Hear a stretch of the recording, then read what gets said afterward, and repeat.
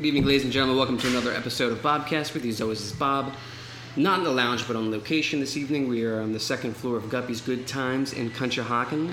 It's been a while since I podcasted. I've been hibernating, just letting the creative juices flow and, just build up like plaque in your arteries, just getting ready to burst at the seams and come alive. I'm excited to be back in the podcast land. My first guest, he's been on the show now. This will be his third appearance. But what has changed since the last two times is a drastic career move. Let me just rewind a little bit, right? So in life, there's these people who say, I'm going to go to the gym and I'm going to lose 20 pounds. They go to the gym, they run on the treadmill for maybe 5-10 minutes, and then the next night they're at Wawa getting themselves a classic hoagie. There's people out there who say, hey, I'm going to go make a movie, and they wind up going to Blockbuster and renting a film 20 years ago, and they never did anything. There's people who say they're going to do things, the coulda, woulda, shouldas, and then there's people who, they just put their minds to it, and they say, I'm going to do this, and it's going to work. These are the people I like to be around. These are the people who inspire me. Coincidentally, he was my introduction to screenplay writing professor at Montgomery County Community College almost 8 years ago. He's coming up on his first anniversary of being the mayor of Conshohocken. So, Bobcast episode 162. I'd like to welcome back the mayor of Conshohocken, Mr. Yaniv Aronson. How are you, sir? Good to see you, Bob. Good to be back up in this. It's been a while. So I have a question for you to start the show. That's good. I like that. Go ahead. Does this mean we can't talk horror movies? It's October. We can do whatever you want, Mr. Mayor. All right, I'm in your kingdom now. So I'm at ease then. The realm is here. You can do whatever you like, and we'll just have to succumb to it. But. So before we get into horror, and I could speak for 60 minutes about horror. Absolutely. Deep into it now. It's coming up on your first year. Yeah. Anniversary. Yeah. I remember this time last year. You're knocking on the doors. You're putting cards out. You're saying, "Hey, I'm here. I'm here. Look at this face. I'm young. I'm here for you, Country. I want Conshohocken to grow with me. I want Conshohocken to feel the vigor, the youth, just the passion in your loins, right? I mean, come on, Speaking of loins, actually, that reminds me of a story. So this time last year, we were campaign mode. Mm-hmm. If it was sunny out, we were out there door knocking, which was awesome. It's that pure democracy, right? No weird money coming in. Yeah, just pure door to door, face to face, right? No TV, weird advertisements. It's just us talking to people. So in that respect, it was amazing. It was invigorating. It especially after the elections of 2016, it really brought this sense of democracy and why we fight for the things we believe in. So that part was amazing. But back to the loins. In the summer of last year, I got a hernia. First one ever? First one ever. Got worse and worse and worse. Sports hernia. I guess. Mm-hmm. I couldn't get it diagnosed. I would go to the doctor and it wouldn't pop out when I was getting it diagnosed. So finally, all these tests, right? And they diagnose it. And it's October. And oh, dog! I had no idea you were going through that. Yeah, so I'm on my feet. I'm a school teacher, so I'm on my feet from 7 to 3, and then I come here and I'm knocking till 6. So I have this bulge sticking out by the end of the day, it feels like a tennis ball. And I couldn't get surgery on it because I couldn't be out for 2 weeks. Oh my God! So you dealt with the pain. So we went through it through election day. We had this hernia that got worse and worse and worse. Was bulging out. By the end of the night, I'd have to get into weird positions to get it back in. And after the election, it was almost immediate. I saw a surgeon, and this isn't something you can tell somebody you're knocking on the door I'm here for you. I am in extreme pain. So I mean, if there's people out there who are listening to the podcast right now and they did vote for you, maybe now they know that you're really working. I think it's safe now. Yeah. And and I remember, come December, I was on winter break and I was meeting all of the emergency staff, the administrative staff, and I had just gotten the surgery. So I am white as a ghost. Oh, I'm still, I still have stitches in. Oh, jeez. This time last year was That's painful. Bizarre that, a moment like that can happen. You know what I mean? It's the biggest moment. And then it's marked with that. It's just insane. Yeah. My dad had one, I think, when I was maybe 18 years ago, and he said it was excruciating pain. It was intense. And the post-surgery part was like the worst. That was hard. So tight, right? Yeah, that was really hard. Yeah. So I mean, if you're on the fence, and when you do come up for re-election, know this, ladies and gentlemen. Okay, who's out there working in extreme pain? That's a podcast exclusive, I think. I don't think anybody out there has got that. I don't think we've been very public about that. Actually, you really can't. Yeah. I mean, but in the podcast, like format, you can do that. That's true. Yes. So I mean, like you get the gig. Yep. Reality sets in. Yep. I'm now the mayor of Conshohocken, this great city. I grew up in Conshohocken, 19428 zip code, just outside. People would call it White Marsh behind shopping bag, but I hung out at 7-Eleven in Cunchy. I say it right, Cunchy. What was it like, the transition, being a resident to now you're the mayor? It's a lot of responsibility. I'll be honest, the first few months were really tough. So I won convincingly, but it still meant there was a significant part of the population that did not vote for me. And because it was so local, we had these two camps. We had this very old school camp, and we had this new school camp, which is what Conshohocken has sort of bridging. And my job is to be mayor for everyone, right? So we had to find ways to continue to try and have that dialogue and that conversation. So there were a lot of attacks. There's a lot of online stories. There's a lot of anything. I called myself Conchi Obama for a while. Anything that would go wrong. Conchi Obama. So anything that would go wrong, it was my fault in one way or another. We had someone hit by a car on Fayette. I remember that. And it's the mayor's fault. Well, I've been in office for 30 days at that point. Mudslinging. Absolutely. Mudslinging. We'll call it mudslinging. Right. I guess. Yeah. Sabotaging events I should be running or not running, things like that. So first few months were really intense and tough. And obviously the learning curve of how to deal with the borough and the administration and getting to know council, that was sort of an undertaking. But come summer, I think after we got through, we ran the first ever arts festival in town. People started to see what was going on. I think we turned that corner and things got much, much smoother. So, Special guest. Hello. Hey, I'm looking for a restroom. Oh, no, not Come here real quick. Let me see that shirt. What is that? Okay, this is the patron of the bar who's coming up here. You're on a podcast right now. He's wearing what I believe is Thanos all thugged out. Is that correct? I've never seen that shirt before. So it's like a Rick Ross Thanos, right? Small. Huh? Oh, yeah, it is Biggie. Okay, now I recognize Biggie. it. Yeah, that's what's up. All right, man. Thanks. Thanks for being on the show. Cheers. Tune in. That's what we like here at the Bobcast. We like tangents. Absolutely. We like to go off in different directions. Yes. But I want to get back to this campaign. Well, I mean, now it's post-campaign. Now you're actually the mayor of Conshohocken.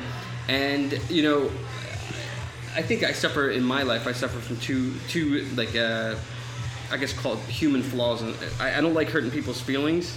And two, I really hate when someone doesn't like me, and I don't know why. I mean, it's been that way since I was 7 or 8. Yeah. I don't know how to explain it. It's like I can tell right away when somebody's like, don't like the cut of my jib. Like, okay, this guy don't like.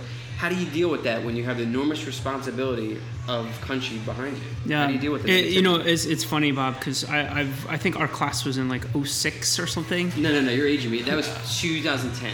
No, was it 2010? No, I was in grad school in 2010. Yeah. I don't know if it was 2010. Anyway, 2011 had to be. I was in my 30s. I was in Boston, so it had to be earlier. I don't know. Yeah. All right. Well, so no, wait. 2012? No, it was before I went to grad school. So it had to be so bad at math, man. Maybe 08. I'll give you 08. Okay, we'll take it. All right.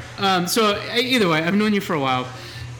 I think we're the same in that we try and be good people.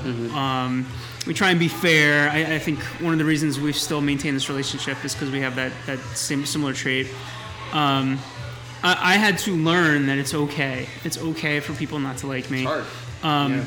I share similar ideas with people that don't like me, and they will not support my ideas because they are mine. So even though we want the same exact thing, I'm not able to get that across and get support for it, just because it's me.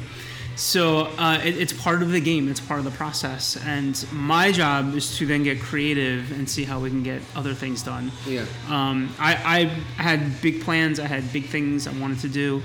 And as we were whittling them off the list, the important thing is to get it done. It is not to win them over. Just create new opportunities for people at Conshohocken. Yes. See, the thing about that, I follow politics religiously. Obviously, what's going on in the news is insane. Right before we hit record on this podcast, Kavanaugh's report has been released on Senate. They haven't made a formal announcement yet, but we have Senator Flake saying, well, I was a yes man before, but now I'm a yes man. Mm-hmm. What has happened, and I guess you could argue that it started in the 90s with Bill and the infamous dress. Politics have become almost like watching an R-rated or X-rated film, whereas it's become so immature for our young people. I wonder, like, my son's like going to be 3. Like, what's it going to be like for him when he's like a teenager? Mm-hmm. Are we just going to be following the president to like an affair and like get on to like? There's no decency left in politics, and I find that because I studied American history in college and I was a social studies teacher. We were founded on principles that sucked. Yes, we had slaves, we had this and that, but we always were progressive. And somehow, like Obama, people argue, that he didn't do shit, but he was a good guy. You could see it in his eyes. You know what I mean? Like he felt like things, and like it's hard for the young people, I guess, to attach themselves to these political figures because they have such a level of distrust. Yep. Why do you think? Like what's going on with politics right now? Why is it changing into like an ugly face, if you will? So let me give you a glimmer of hope. Mm-hmm. So we're in an off-year election right now. So we're electing our governor and we're electing Congress, U.S. Congress, which is an off-year election. So my election was an off year. Mm-hmm. So we usually get nothing for turnout. And we were able to raise the turnout on my election to 38% in Conshohocken. Which is insane. It was higher than almost any other area in Montgomery County. Yeah. So I think we found a formula. We tapped into something. We had election night was a dark, stormy, cold night. Really cold. Very cold. And the storm hit right in evening rush, which is when... I also think that was the beginning of our winter that lasted, June? Yes. And now summer's in October. Absolutely. So we had 30 volunteers out knocking on doors in the pouring rain. Yeah. And that storm hit right in the evening rush, which is when we predicted my big turnout would be, because that's when all of my, millennials are coming home from work, off the train, whatever. And we still were able to pull in 1,100 votes in a mayor's race that usually generates about 950. Yeah. So we tapped into something, and what we tapped into was playing small ball, right? Half-court basketball. Say exactly what I want to do. We put out 3 policy papers. I was told by our party chairman that no mayor in Pennsylvania has put out a policy paper before. We put out 3. And all I said was, here's exactly what I want to do. I want to do movies in the park. I want to fix our intersections at the river trail. I want to make our roads safer by putting in crosswalks and making them narrower so drivers drive slower. Whatever it was. And an arts festival. And people were like, oh, cool. That's exactly what you're going to do. Yeah. I didn't politicize it. If people wanted to talk Trump, we did. If you will. Yes, kind of like a syllabus. But it was very clear what everyone was going to get if I won and what I was going to do if I won. And people got behind that.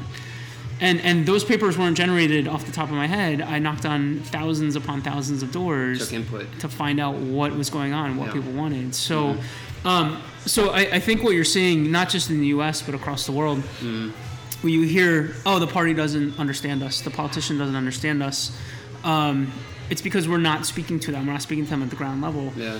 I'm a Governor Wolf guy. Governor Wolf was just in town, and he said great things about Conshohocken. When's the last time he door knocked? He didn't come here. When's the last time Hillary Clinton Can he drive his door knocked? Jeep that he wears with the jean jacket to our town to visit? There's no jean jacket. Have you ever seen that commercial? It's like he's yes. rides his Fetterman did come. So the question is, how do we engage with people and how do we get them talking to us? Mm-hmm.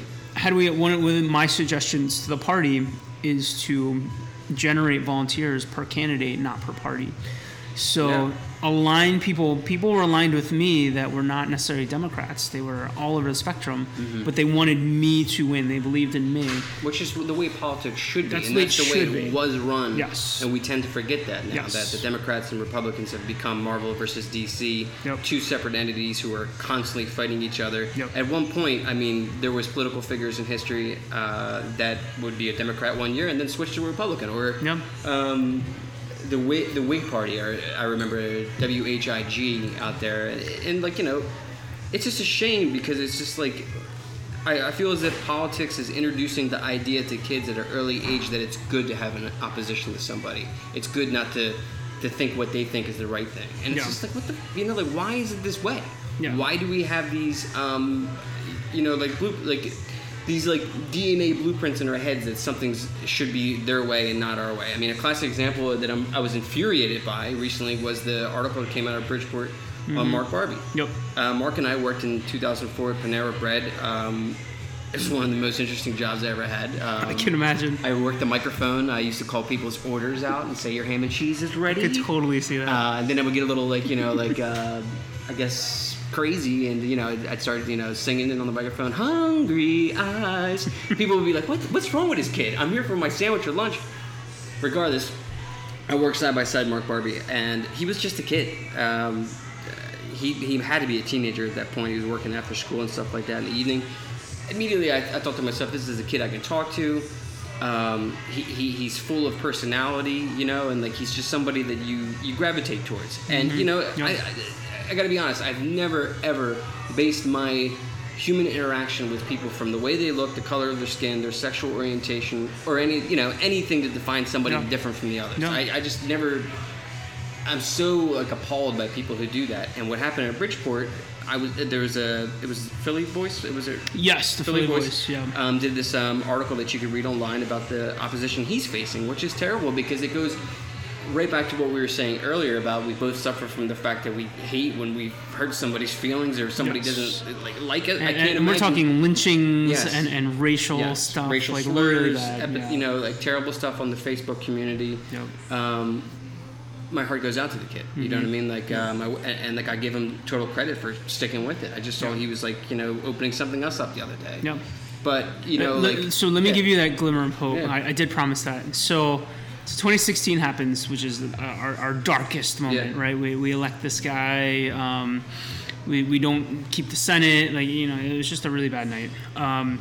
2017 was totally different. We did extraordinarily well across the board, and all these little tiny local elections that no one's heard about. Yeah. So now in Montgomery County alone, we have Conshohocken, first Jewish youngest mayor, first immigrant. We have West Conshohocken, first gay mayor. We have Bridgeport, first African American and gay mayor. We have Royersford, first Asian American, first female mayor. The list goes on and on and on. Collegeville, first African-American mayor, all elected 1 year ago. So we made gains. People are re-engaged. To add on to your Mark Barbie story, the story after that was that all these new mayors who are now really good friends because we all believe in the same things wrote a letter of support for Mark and had his back and had the community's back. And we put it out in our communities to generate support for Mark. That's what's up. That's exactly what it's all about. It's like the Hall of Justice. You're actually really working I didn't think about it like that, but yeah. It's the Hall of Justice. Yes. It was like the prominent leaders coming together for the greater good of the community. Yeah. That's the way politics should be. That's who I would like to vote for. Yep. You know, and I hope it turns, and it does give me a lot of hope that this new, you know, the new Teen Titans will one day grow up to be the new Justice League and take over and stop this type of hatred and, you know, just in general, like the news cycle, even down to the weather. It's like if you believe in God or you don't believe in God, whatever, whoever creates the weather, somebody's mad at us. Yeah. You know, volcanoes in Hawaii. Yep.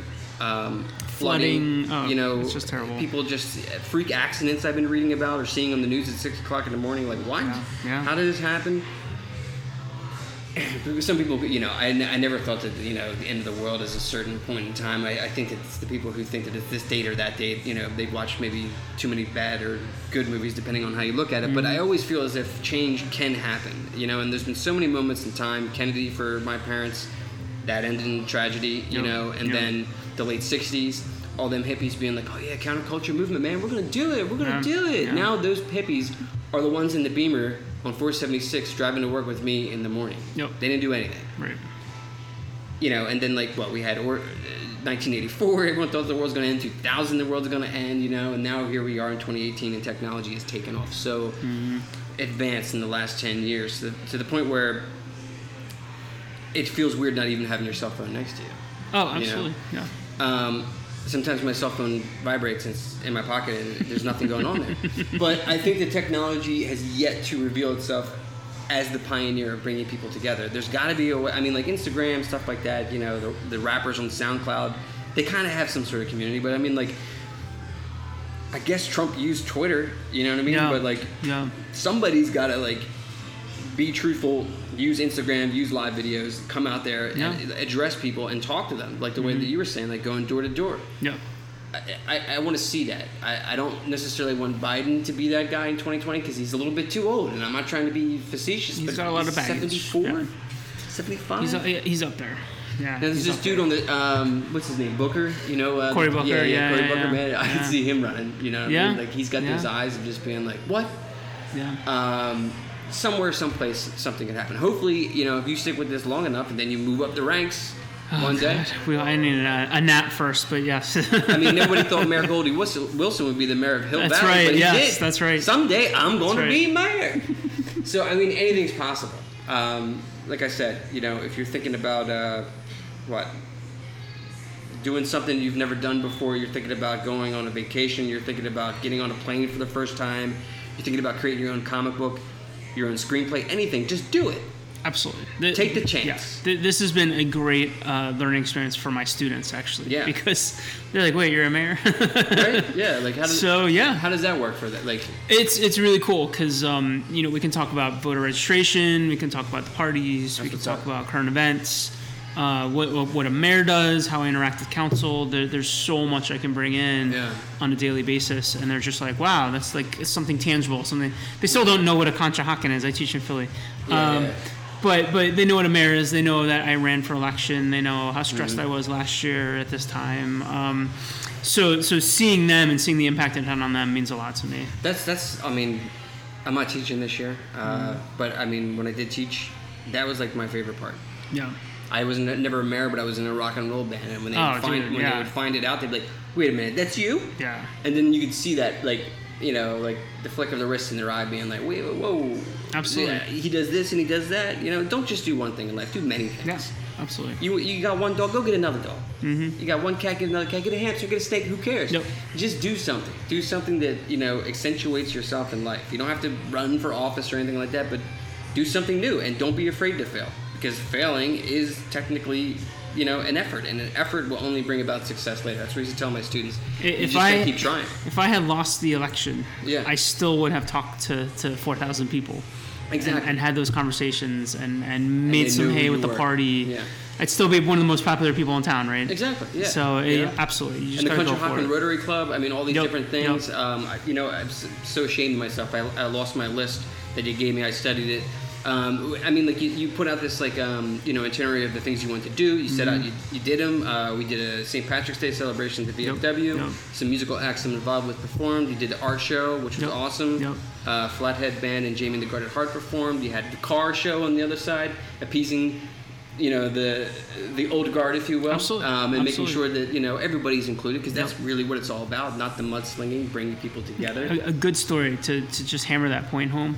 So someone contacted me when I was putting together the Arts Festival and Car Show, and they said, I wouldn't have reached out to the old car show because it was a little more like traditional, but you guys seem like you're a little more inclusive. Mm-hmm. I have this destruction derby team, and I have these cars that barely run. We'll have to tractor trailer them in, but they've got spikes coming out, flamethrowers, buzzsaws on them, the whole deal. And they came, and they were a huge hit. They were awesome. Where's he from? They're from East 11th. That's crazy. Right in town. Okay, so I think it's probably like 10 years ago. I was coming back from Pittsburgh. And I was somewhere in the middle of Pennsylvania, and some guy had this derby racetrack that you would pay $30 and you get one of his cars and beat him up. That's awesome. It still seems like a dream because it had to be completely illegal. I mean, I did sign something, but I don't know if they're insured. Yeah, completely not. But I drove like a Honda Accord 5-speed, and I was just ripping it up. But that's awesome. It's so cool that you're actually, you have some Halloween celebrations coming up. You want to plug any of the? So we have a lot, man. I'm running probably 3, 4, 5, 6 events a month, which is great. That's why I ran, right? I love doing this stuff. Yeah. So we have next weekend the Conshohocken Beer Festival. Big one. That's going to be at the A Fields. 3,000 people this year. That's at the A Field. That's at the A Field. Yeah. Was it at the what's it called over there? Proving Grounds. It was at the Proving Grounds for 1 year, and we wanted it to be a part of the community, so we brought it back. That's what's up. So that's always a huge hit and always a fun day, and that really funds the Rotary for the entire year. So all the good that Rotary does really comes from that event. And then all that money goes right back into the community, pretty local. So I love doing that. October 20th, we're doing a streets cleanup on the west side of town. Which is awesome. Meeting at the Bocce Club. We're going to clean for 2 hours, and then Guppies has offered to have us for lunch. So we're going to hang out pretty much on the west side all day. Here.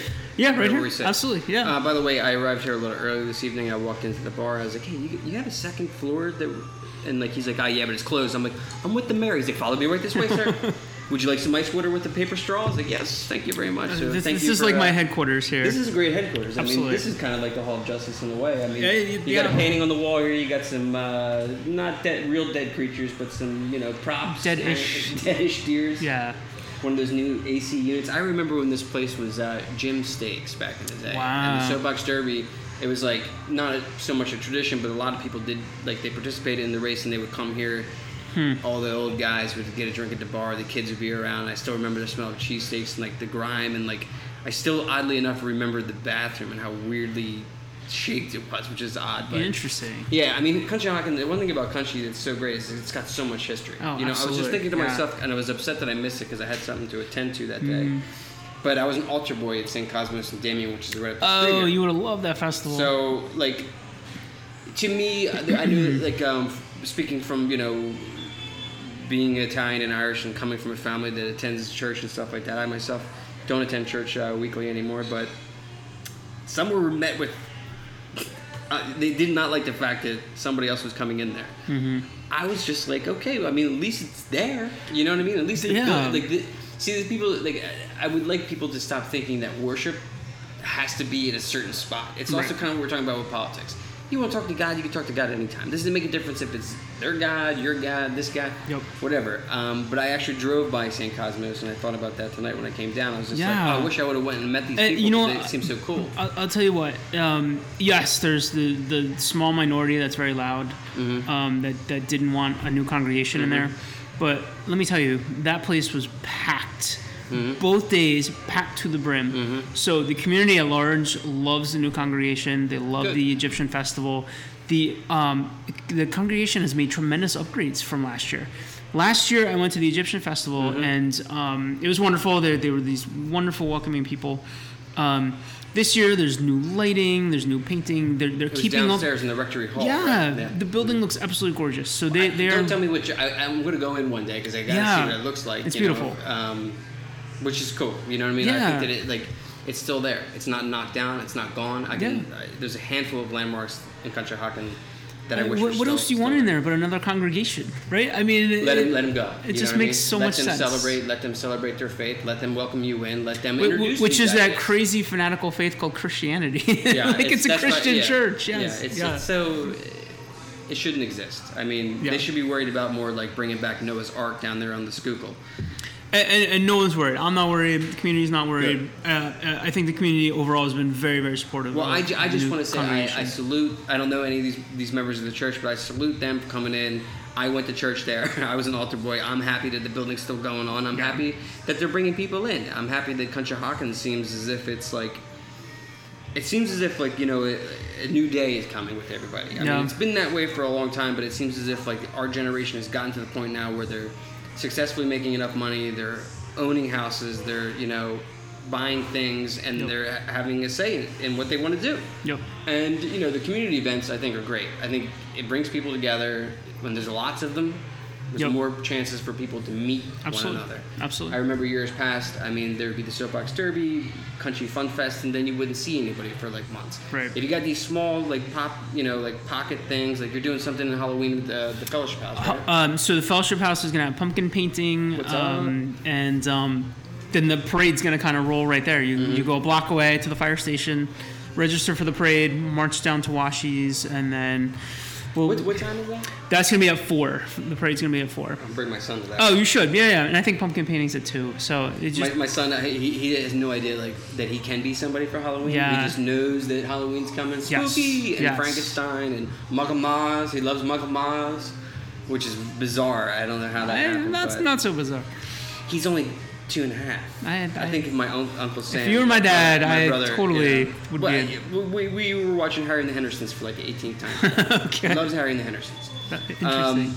Which is going to be a great transition. We're going to talk about horror films, but I mean, like as a conclusion towards the success you've had for your first year of mayor, I just want to say congratulations. I've always been a supporter. I've always been a believer that you can do it.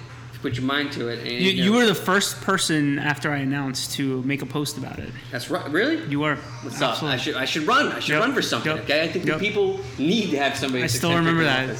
You said I believe in Yaniv Aronson. That's right. That's what you said. Yeah, I still remember it. Yep. But yes, much happiness for you. I'm so stoked that your fiance and yourself are doing great things for the community. Wish you the best in your second year. Just keep Thanks, going. man. Yeah. Staying busy for sure. Now let's get down to the real business. Some straight horror. Yes. It's October. Yeah. It's my favorite month. Absolutely. The year of October, if you will. Yep. I wish it lasted for 365 days, not I know. 31 days. I know. I don't know what it is about Halloween, but every time I put up the decorations, I still feel that sense of excitement. Yeah. And what is it about being scared that we like so much? So I teach a film class, and my students know every October 1st, we start the horror movie unit. That's what we do. How do you start it? So it used to be a silent film. I used to really focus on having them tell stories just through pictures, which is kind of a nice October project, right? I'm lucky enough to have actually an advanced film class who's already done that. So I said, let's open it up. Let's make some real horror movies. It's the rush. It's the fact that you don't need a budget to scare people and to have a quality horror movie. Yeah, because I mean, like Halloween was made for, what did they say, 250,000 or something? I wouldn't be surprised. Yeah. Today's it grossed like what today would be 198 million. Yeah. And that trend continues. It does. In Hollywood, anything under 10 million would be a kind of a micro budget, and that would be a wonderful budget for pretty much any horror movie. So you tell them about that, and then so I can show them examples, and I can say, this is a small budget. You're not doing anything that these filmmakers couldn't do just to scare people and have a good time. It's the time of year, right? So it's getting darker. The leaves are coming off. The trees are getting, the creepy little branch vibes. It's 84 degrees and the humidity. Minus global warming, yeah. And there is that, and we've talked about this so many times. There's just that natural allure to the mysterious, to the paranormal, to things we don't understand. And every time a movie comes up on Netflix, I'm always like, let me check that out. And Netflix right now is pumping out the Halloween content. We got the House on Haunted Hill coming out, which is 10 episodes of just pure horror, which is going to be cool. I love Carla Gugino. She was in, what was that Steven Spielberg film, Gerald's Game, which was on Netflix last year, if you ever get a chance to watch that. So that's directed by Mike Flanagan, who's this upcoming phenomenal filmmaker who is actually making Hollywood movies, and I guess he switched over to Netflix, and he's like the in-house Netflix guru now. Did he also get the gig for Dr. Sleep?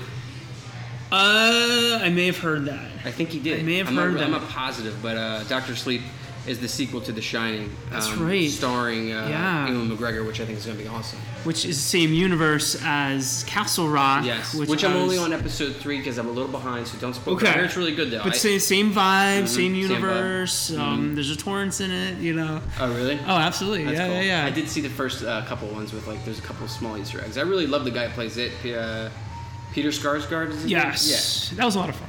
I mean, I kept thinking, is he the clown? What's going on here? Did he film this after or before? It's an odd choice. Yeah. But it's so there's so many great horror movies. I mean, obviously we have the biggest horror movie has a pseudo sequel, Halloween. This is the third movie to be titled Halloween, I believe.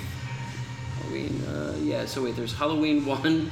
Halloween Rob Zombie, and yes, this is Halloween. That's so right. This is the third Halloween. Yep. This Halloween avoids Halloween 2 and all of its sequels and eliminates Laurie Strode being Michael Myers' brother. It's written by 3 guys. I forget the third guy's name, but the most prominent one is Dad Brain. Come on, Bobcast.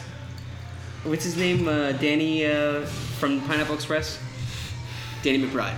So Danny McBride wrote it with Seth Gordon Green, and like it's just going to be fun. I love the fact that they got Laurie Strode back, and we got Castle back portraying Michael Myers in his 70s now, which is insane. Yeah, the trailer looks good. It looks on point. I hope they don't reveal too much in the trailer. I could have gone without knowing that she was a badass mercenary. Yeah, it would have been a good surprise. That's true. I hate trailers, man. I'm so I gotta watch it. Yeah, I shouldn't have watched it. Yeah, just geeking out a little on the little snippets of cinematography I saw. It looks like we get that neighborhood vibe, the Halloween neighborhood feel, which is really important to the first one. Some nice tracking shots through the neighborhood. A long tracking shot too. I heard. Yeah, it's like 13 minutes long. Ooh, I didn't know that. Yeah, that's awesome. So which is gonna be cool. And then I'm just thinking about there's that really beautiful shot when they're at the insane asylum, and it's like checkerboard. Yeah. Can't wait to see that. Beautiful. I have something you might like. I wonder if that's Dr. Loomis's like nephew or something. I wouldn't be surprised if there's a connection. There's got to be a Loomis connection. Yeah. One of the things we're going to geek out hard here, the writers were so concerned that, well, first off, they wanted to call the film The Shape. The Shape is what they call Michael Myers in the original script. They wanted to call it The Shape to give the movie its own identity, and Carpenter was like, no, just call it Halloween. Everybody will get it. But what they wanted to do, and this would have been so just sick to watch, like the ending of Halloween, spoilers if you're the only person who's listening to this podcast who's never seen the original Halloween, Control-Alt-Delete, get rid of me, defriend me, unfollow, do everything you can. They wanted to start their film with the ending of the original. Okay. And they wanted to digitally impose Donald Pleasance's face onto another actor, shoot it from a different perspective where you see Michael fall out. Okay. And then I guess Michael, gets up and I think he runs like 4 blocks and he's badly injured. Then he gets caught by the police. Okay. And it would have cost like another like $20 million, and they were like, no, but I love seeing stuff like that, and they've gotten really good with it. Did you see Guardians of the Galaxy 2? Yeah. I mean, it looked just like Tango and Cash here. Yeah. So, Big Trouble in Little China. Yeah. I would have loved to have seen that. I love the idea of him being locked up. I love the idea of him getting out. But I'm not sure if I told you this or not, but I would have done a much different film. I would have done a film called Old Man's Strength. And tell me if this isn't a good pitch, okay? He's not in a jail. Mm-hmm. He's not escaping. Our movie starts off with a man coming home from a 9-to-5. 68, 69 years old. He can't retire. Okay. He's got a wife. He's got 2 kids. One's like 24, still lives at home, is a total, louse. Teenage daughter, whatever. And they eat dinner. Everyone's talking over him. Nobody's listening to him. And he just puts his fork down. Goes up in the attic, finds an old box, opens the box, and there's the mask. That's cool. So, like, he didn't go to jail. He was a man. Like, he was working for all these years, and he got away with it. And, like, he had this, like... And then all of a sudden, like, 40 years later, he has the desire, which, I could have written that one. I could have done that. Not to be too crazy, but it does tap into a little bit of that economic anxiety and, just thinking about like the kid falling down. You ever see Falling Down with Douglas? Yes. Oh yeah. Like absolutely. that, but absolutely. with like a slasher type. That's really interesting. Should we just come up with an idea? Should we just write this? Maybe we don't broadcast this. We just delete. Well, this is the thing though. Is like, you've got like, say for instance, somebody's like, I'm going to write that. Well, go ahead. Like we said earlier, write it. Yeah. Beat me exactly. to it. Exactly. Beat us. Yeah. It's the old screenwriting trope. You can't copyright an idea. Yeah. You can only copyright the script. So I always tell my kids, just go write something. Just do it. Coincidentally, I mean, I work in the public domain now, so like anything before 1923, if you want to write about anything before 1923, like Bram Stoker's Dracula, Mary Shelley's Frankenstein, these classic monsters. Now, you can't write about Dracula's Widow's Peak or Frankenstein's bolts on his neck because Universal owns that, but the public domain is insane because all these wonderful classics, you could adapt the characters. Like that, what's that show that's like lasted? There's like Supernatural, and there's another one, Grimm, right? Like these are all fairy tales that have been written before. Yeah. But there's many different ways if you want to write something. But I'm excited about Halloween. I am too. Yeah. I'm probably going to be there opening night just because I'm such a sucker for it. I could totally see that. Yeah. My brother is back here from Los Angeles, so he's definitely wanting to see that. Let me hit rewind since I haven't talked to you in a while. Yeah. Quiet Place. Yeah. Mm-hmm. What did you think? I love cinematic experiences that are different. I love the fact that everybody was scared to put a handful of popcorn in their mouth. Yeah. And I saw it at a very crowded theater. Very crowded, actually. I think it might have been sold out. And I remember lots of people. You could just hear them breathing. You could hear them, and not wanting to talk, and them being very self-conscious about eating popcorn. Yeah. Which was awesome. I've never been to a film It's a like nice that. Because sometimes experience. I'm at a movie, I'm just like, Jesus, God, man, when's this guy going to be done? Because it's just like, chomp, chomp. John Krasinski adapted this script from two guys who tried to get this made for 10 years. That he got his hands on somehow, said, I want to make a few changes. He got a writing credit. And they did their thing. And there's nothing more scary than, to be honest, being a dad in that first scene. Spoiler, if you haven't seen the film, turn off again. But that opening scene got me. I was just like, I'm in, Yeah. And now I hear they are going to, open up the world, which I'm kind of upset about. I'm a little, on the fence because about it's always so good when they just make one. A Yeah. couple nights ago, my wife and I, we watched, first act of Paranormal Activity. And if they just would have left it alone, and not did the marked ones and all this other, you know what I mean? We knew too much. Yep. When there's less, there's always more. Yep, less is more. You know? So that meta experience, I can think of two other times where I felt that in a theater, like I'm watching myself, So that was one. Two was It Follows, because you're constantly is someone staring at me? Is someone I coming? did see that in theaters, yeah. And then, this is back to our day, Blair Witch Project. Oh my God. Driving home after seeing that. I saw the Blair Witch Project, and I think we probably talked about this in the last time you were there. 1999 at the Ritz downtown. Internet was slow then. I mean, I'm talking real slow. My parents you had to wait 10, 15 minutes to find anything out. Nobody knew if it was real. There was rumors that it was a produced film. Love the Blair Witch though. I mean, the classic case too. Book of Shadows 2. Terrible. Oh, terrible. Yeah. The new remake they made, I was like, oh, it's got a good director. This guy's doing all the. I think It Follows the guy, or no, one of those guys. One of those young directors did Blair Witch, and I was like, oh, there's nothing new. Yeah. We're going back to the same thing. Keep the original. The original, I love. Yeah. I love the guy who plays Josh. Josh, and I don't know his name because the internet's not here, and I'm so lost without it. But the guy who plays Josh is in this film that Steven Soderbergh just did called Unsane. It's filmed all on an iPhone. Okay. I recommend it. It's really good. Okay. Josh is great in it. Awesome. But I mean, I never forget that experience watching Blair Witch. I think Josh was the killer. Yeah, that's a good point. Yeah, I do. I think he's. I thought that coming out of there. You think he cut his tongue off himself? Yeah. Yeah, but how did he scream then?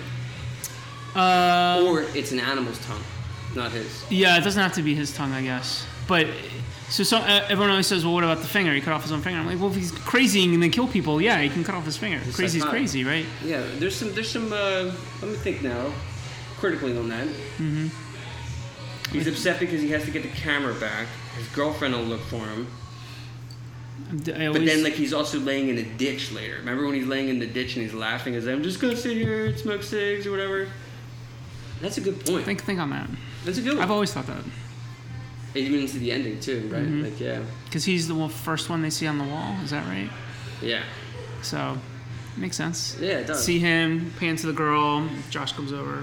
Yeah, it makes sense. It's possible. Knocks him down. Yeah. I always thought too, when the camera's on the ground, those last 2 seconds of the film, there's this rock that looks like a skeleton or something. I was like, there's a clue there somewhere, but there never was. But yeah. That was every now and then a horror movie will come out and it'll shock pop culture where people are just like, what is this? Yeah. It's happened with Blair Witch. It's happened with Paranormal Activity. I guess you could argue The Quiet Place had grossing over $200 million. Yeah, that's huge. With Sixth Sense on that list. Sixth Sense, absolutely. Mm-hmm. I think for the nerd crowd, It Follows. I liked It Follows. I also liked. There's a couple other avant-garde ones that were pretty good. I mean, there's this one called Grave Encounters, which is, I think you can watch it on Netflix. It's ridiculously so bad that it's good, But okay. Horror movies sometimes kind of tread that line, though, being so bad that it's good. Yeah. But yeah, I'm waiting for the next great one, the next great classic too, and it's just so. I was kind of bummed that The Mummy crashed and burned. Yeah. I remember thinking oh my God, they're bringing back the Universal Studios monsters, and then the project reveals itself as Tom Cruise, and I'm just like, oh man, nothing against Tom Cruise because God forbid, what is he, 55, 56? He's jumping off buildings. Older. I think he's older. He's older than that? I think he is. Did you see Fallout? I did. It was great. He's running the whole movie. Yeah, it was great. Did you understand the movie? No. No. But it was great. How does a movie like that make so much money and nobody understands the goddamn thing about it? I mean, we want well-produced action. That's just what we want. I guess. But the I'm glad Mummy, I watched it at home. The Mummy just got everything wrong. It just got the tone wrong. It just got everything wrong. Well, you did hear that Universal Studios, the Monsters, the classic Wheelhouse, Blumhouse is trying to buy it. That would be really cool. Which would be cool because you could do a different thing with it and make it. You can make it really dark. Don't make it big. Make it small. Yeah. Make them small. Like, did you ever see Let Me In? Absolutely. Yeah. Awesome movie. Yeah. Wait. The original or Swedish or American? I've seen both. Okay. I like the original. I like the original too, but I really like. What's the guy's name? He played Nathaniel Fisher in 6 Feet Under, who's in the American remake. He's like the guy who falls in love with the girl. Richard Jenkins. That's his name. He's an awesome actor. Yeah. But I love that film. That's a great one. I've seen some really bad ones too. You know what I mean? Like. I like when I watch Netflix and I find some I can't get through. Yeah. And I watch anything. I can't get through the first 5 minutes. There's some terrible ones. Actually, you know what was a really good one on Amazon Prime? Hell House. Oh, that just came out, right? It's pretty recent. I watched it over the summer. It's about kids taking over an abandoned house and making it into just like a haunted whatever attraction. And of course, it's actually really haunted. And is that an animated one? They play with that. No, live action.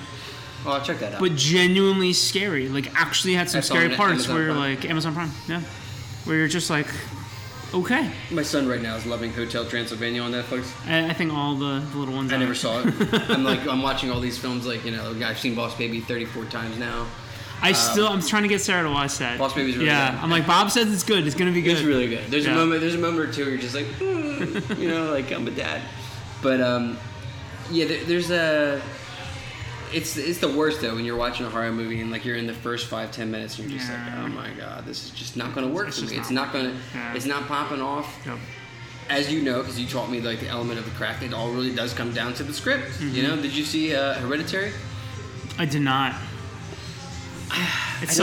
My friends are so split on it. I'm really split myself on it still because I saw it in theaters, and my initial reaction was like right after I left, I was like, this was awesome. This was such a great time. Yeah. And then as the weeks went on, I was like, it wasn't that great. I mean, like Toni Collette, the actress from Australia, she's awesome, right? But she was at one point they were saying, oh, she's going to be nominated. She'll be nominated for an Academy Award for this. And I was like, after the weeks, I was like, yeah, that died out. Yeah. You know, it was a really nice gem from a couple years ago. The Witch. I still have. It's on Netflix now, right? It's really so I'm gonna good. watch that. It's really good. Yeah. The guy that did The Witch also did. He's like really like. He's like up and coming director. Shit, I can't remember his name. But yeah, I mean, there's so many different things that are popping off Netflix right now. It's got like all these new shows. There's a new kids show about Halloween. You got this other one called Malevolent, I think it's called. Like comes out yesterday. It came out or something with like ghost paranormal stuff. Okay. Did you see? If you are listening to this show, you'd be proud to know that the mayor of Conshohocken also has a history in paranormal investigations. He doesn't do it no more. We had to scrub some of that from the public record. But yes. We had to. But did you see the documentary that Zach Baggins put out on that house that he bought? I can't remember I thought it was called Hell House, the one that you just said. He buys this house that's supposedly it's called Demon House. Okay. It's on, I think Hulu has it. Okay. He buys this house. It was all over the news. I think it's in Indiana. People walk in, they smell evil. He locks himself in. Did you see it? No. I don't know. I went on this huge Zach Baggins, like in the middle of the summer when I was off from school teaching. I just went on this Ghost Adventures binge. Yeah. It generally got me like, and my wife's like. So it's a documentary about it? It's a documentary, about the house. And I won't reveal it because you haven't seen it because you would probably enjoy it. But I mean, I hadn't watched Ghost Adventures in years. My wife used to be like, turn that shit off. Like, what are you doing watching that stupid stuff? I'm like, this is what I enjoy, okay? Absolutely. You watch Grey's Anatomy, I'm watching Ghost Adventures. My household is exactly the same, so I feel your pain. You understand completely. So, I'm watching all these programs. I'm getting myself, like, all twined out, trying to get the goosebumps popping at 10:30 at night. And, the other night we were watching Paranormal Activity, and, the main character in the film is taunting the demon in the house with the camera and, basically trying to pull the demon out. And my wife's like, that's you. You would probably do that. And I was just like, yeah. But the thing you don't realize is that, I mean, this stuff is true. I mean, there is something that's out there that we have no idea. Yeah. what power, what world it comes from. It's always fascinated me, and I've always been susceptible to believing it. Yeah. And I haven't really publicly said it on a podcast at all, but this year I did see my first ghost teaching at the Plymouth Meeting Friends School, which is a historical building, which is in the corner of Butler Pike and Ridge. Yep. It's got that stone wall. Yep. I've been working there for 5 years, and I just got moved to a new building, and it was a brand new building, and I was teaching in first grade, and we had a public bathroom in the main hallway that was utilized by both students and myself, not by my design, because I think there should be a faculty room. I agree. What's going on here? Yeah. Somebody's peeing all over the seat. And every morning, they call me Bob at the friend school, not Mr. Cahill. Hey, Bob, how are you? And sometimes they go use that bathroom because our bathroom's being used. I was like, there's no problem. Just lock it. You know what I mean? Yeah. So it's 7:45 a.m. The strangest time to see a ghost. Yeah. The strangest time. Absolutely. I walk over to the bathroom. I open up the door, and as I open up the door, I'm looking at a figure of a girl with bluish, dark black, greasy hair, and she's reaching for the paper towels above the sink. And she's wearing, I guess what you would describe as a traditional colonial style dress that's stained, dirty looking. Okay. And I see it for maybe, what you would describe as 2 seconds, two seconds. I'm sorry, I say, because I think now it's someone, yeah. I think I've walked in on some young girl, and I'm like, oh my God, Yeah. As I shut the door, I get almost about to shut and lock it, and it just hits me. I'm like, there was nobody there. I open it up, and when I look, I'm talking everything that you see in the shows, experiences, goosebumps, the chills. It hit me all at once. Wow. And I didn't know who to talk to because I can't tell a first grader. I just saw a ghost, right? Absolutely not. I can't say anything. So I do have a colleague, and I go up to her and I describe what's going on, and she's just like, "Oh wow, Bob, that's crazy. It's so crazy." So I draw a picture of the ghost, and I posted it, I think, on my Insta story, and it's just basically what I just described. And I tell some other people at first recess at 10 o'clock who are my age, and as I'm telling them, I am so sad. I'm feeling guilt inside me. Okay. I'm feeling just anguish. I just felt like I had just spoiled somebody's engagement or had done something really, really bad. Really? I felt really just sick to my stomach. Wow. I had done something terrible. It lasted for a day. Wow. I went home, I told my wife, and even when I was telling my wife, it just didn't sound correct, No. And then I tried to, forget about it, move on with my life.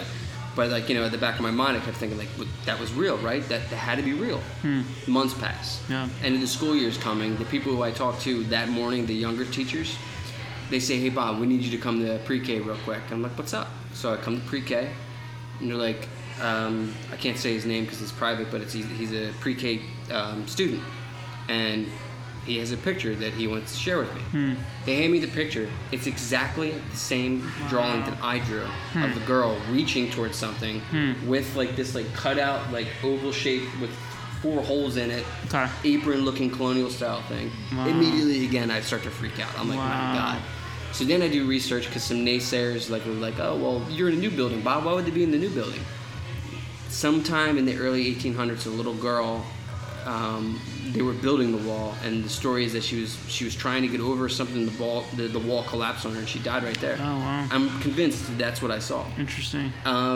Can I say with 100% that I'd seen it? No, because there's always that weird out of body experience of being like, was that real or not? Yeah. But I can tell you one thing though, that it's still to this day, even just recounting the story.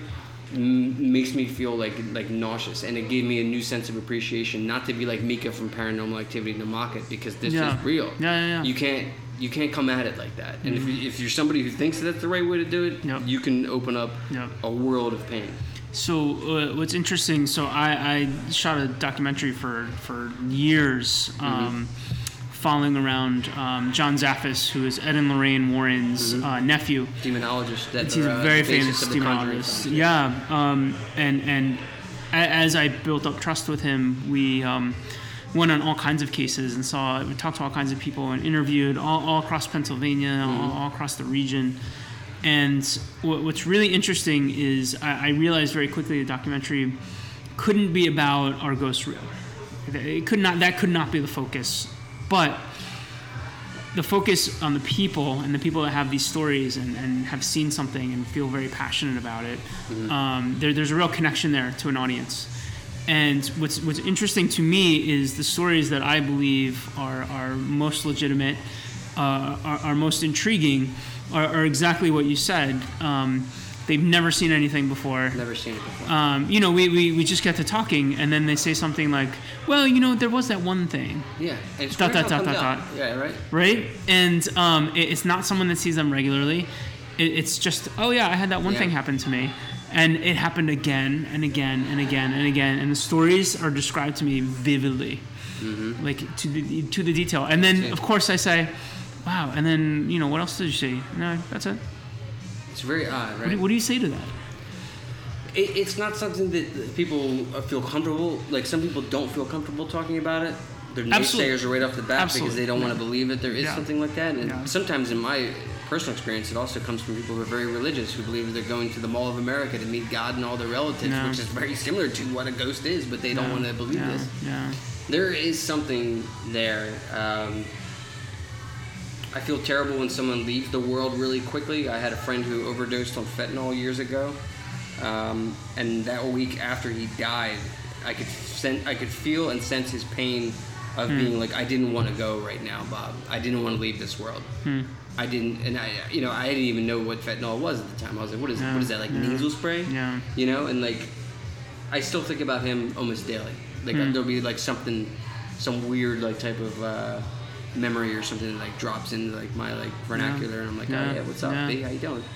But I'm surprised I've known you this long, and I didn't know you had that sort of sensitive. Totally. Yeah. That's to the point where it's like I'm too self-aware of it, and I don't want to like address it too, because it's like people will think that I'm, I feel an enormous amount of grief when I see somebody suffering, like on Facebook. Then I don't necessarily know, or I read your story, but how they're so. You know what I mean? Like tragedies and stuff like that. And just like, it's just a shame because like right now, currently, like, I mean, like in my circle, family and friends, there's a couple different things going on that are just very sad.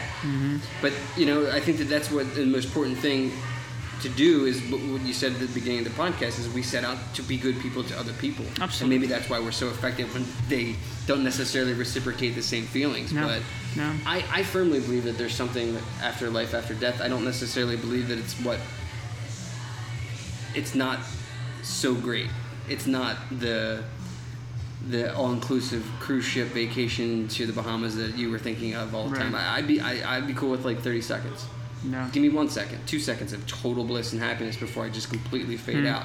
Let me see them all real quick. Let me see my dog Mojo. Let me see, relatives that have passed. Yeah. It doesn't have to be forever. It can just be for like a moment. If it's forever, sweet. You know what I mean? There's lots of people I want to talk to. Absolutely. You know what I mean? Who'd be on top of your list in the afterlife? I think my grandparents. Yeah. It's the life cycle's weird, right? Because I feel like I would appreciate them so much more now, right? And getting their life experience and hearing from them. I think I was just getting old enough to appreciate the stories they had. Like I had my grandmother, my grandfather passed, and then I remember talking to my grandmother about FDR and like the election for FDR, and she opened up about it because I was actually old enough to like have that conversation and realize how cool that is, right? And then she passed pretty quickly after my grandfather, so you lose that. It was, I guess, mid-2000s, somewhere around there. Still young. 80s. It's a full life. You can't, you can't mourn at that point. Sarah has a great grandfather that passed away. It was grandfather. Yeah. Really great dude. More tech savvy than we are. Like 90 years old, and he's out with top of the line iPhone, iPad. That's great. Sending emails, talking about the weather, doing politics.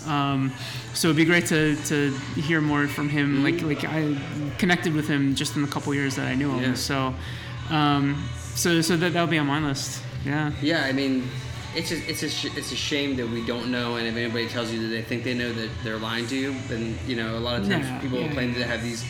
I think that everyone's individual experience on this planet is their own. Yeah. I don't think that there's either one religion. I don't think there's one place we go. I think it's It's whatever you make it. If you're a good person, good things will happen to you. You know, if it is this magnificent Mall of America, awesome, sweet. And if I can shop and do whatever I want and eat whatever I want for the rest of my life, I'm all in. Blockbusters are back. Blockbusters back. Absolutely. What's the Mel Brooks film, Defending Your Life? Yeah. Oh yeah. You know, I was just thinking about that movie. I love that movie. I saw that in the theater. That was a great movie. I saw it on VHS with my parents, and I remember. And I was trying to think of the name, so now I know the name. I can try and look it up. So good. Yeah. I mean, like, they can eat whatever they want. That's right. Meryl Streep's eating pasta. He's getting the shrimps. Yeah. But he's so good in that. I love how he you watch your life in snippets on the big screen, and then you defend your life, like whether or not you should go to heaven or not. No. And I won't ruin it. You really got to watch it if you haven't seen it. Yeah, it's just it's such a random tiny movie that really never shook the world, but it should have though. But I remember it very vividly. I saw it a couple times, I think, in the theater. Yeah, especially that ending where he's like, "No, I'm going." Like it's so good. I think who's his lawyer? His lawyer's Thorn. What's the guy's name? Rip Van Thorn. Yeah, something like that. Yeah. Yeah. And he's defending his life, and he like goes down like the ski lift and breaks his leg and crawls out or whatever. But I mean, you gotta love that film, and you gotta love each other, and you gotta love everybody in your community. As the mayor of Conshohocken has demonstrated under his first year here, doing the right thing. You know what I mean? Yeah. And you're putting all these events together. You also enjoy Halloween, which is one of the coolest things. You know? Yeah. I can tell you care I about enjoy people. good music too. Bob. You enjoy good music, yes, as well. And you like putting on events. More to come here in the the humble suburb of Conshohocken. I already have you listed to put on the music for the upcoming arts festival. I appreciate that. I can't wait. We are more than the curve, if you will. Yes. My name's Bob. This has been another excellent podcast adventure in the streets of Conshohocken, coming to you live from Guppy's Good Times. I'd like to thank my mayor, my friend, my professor, Mr. Yaniv Aronson. Thank you very much for coming. Always a pleasure, man. Can't wait. Next time. All right, cool. Everybody have a great evening. This has been another episode of Bobcast.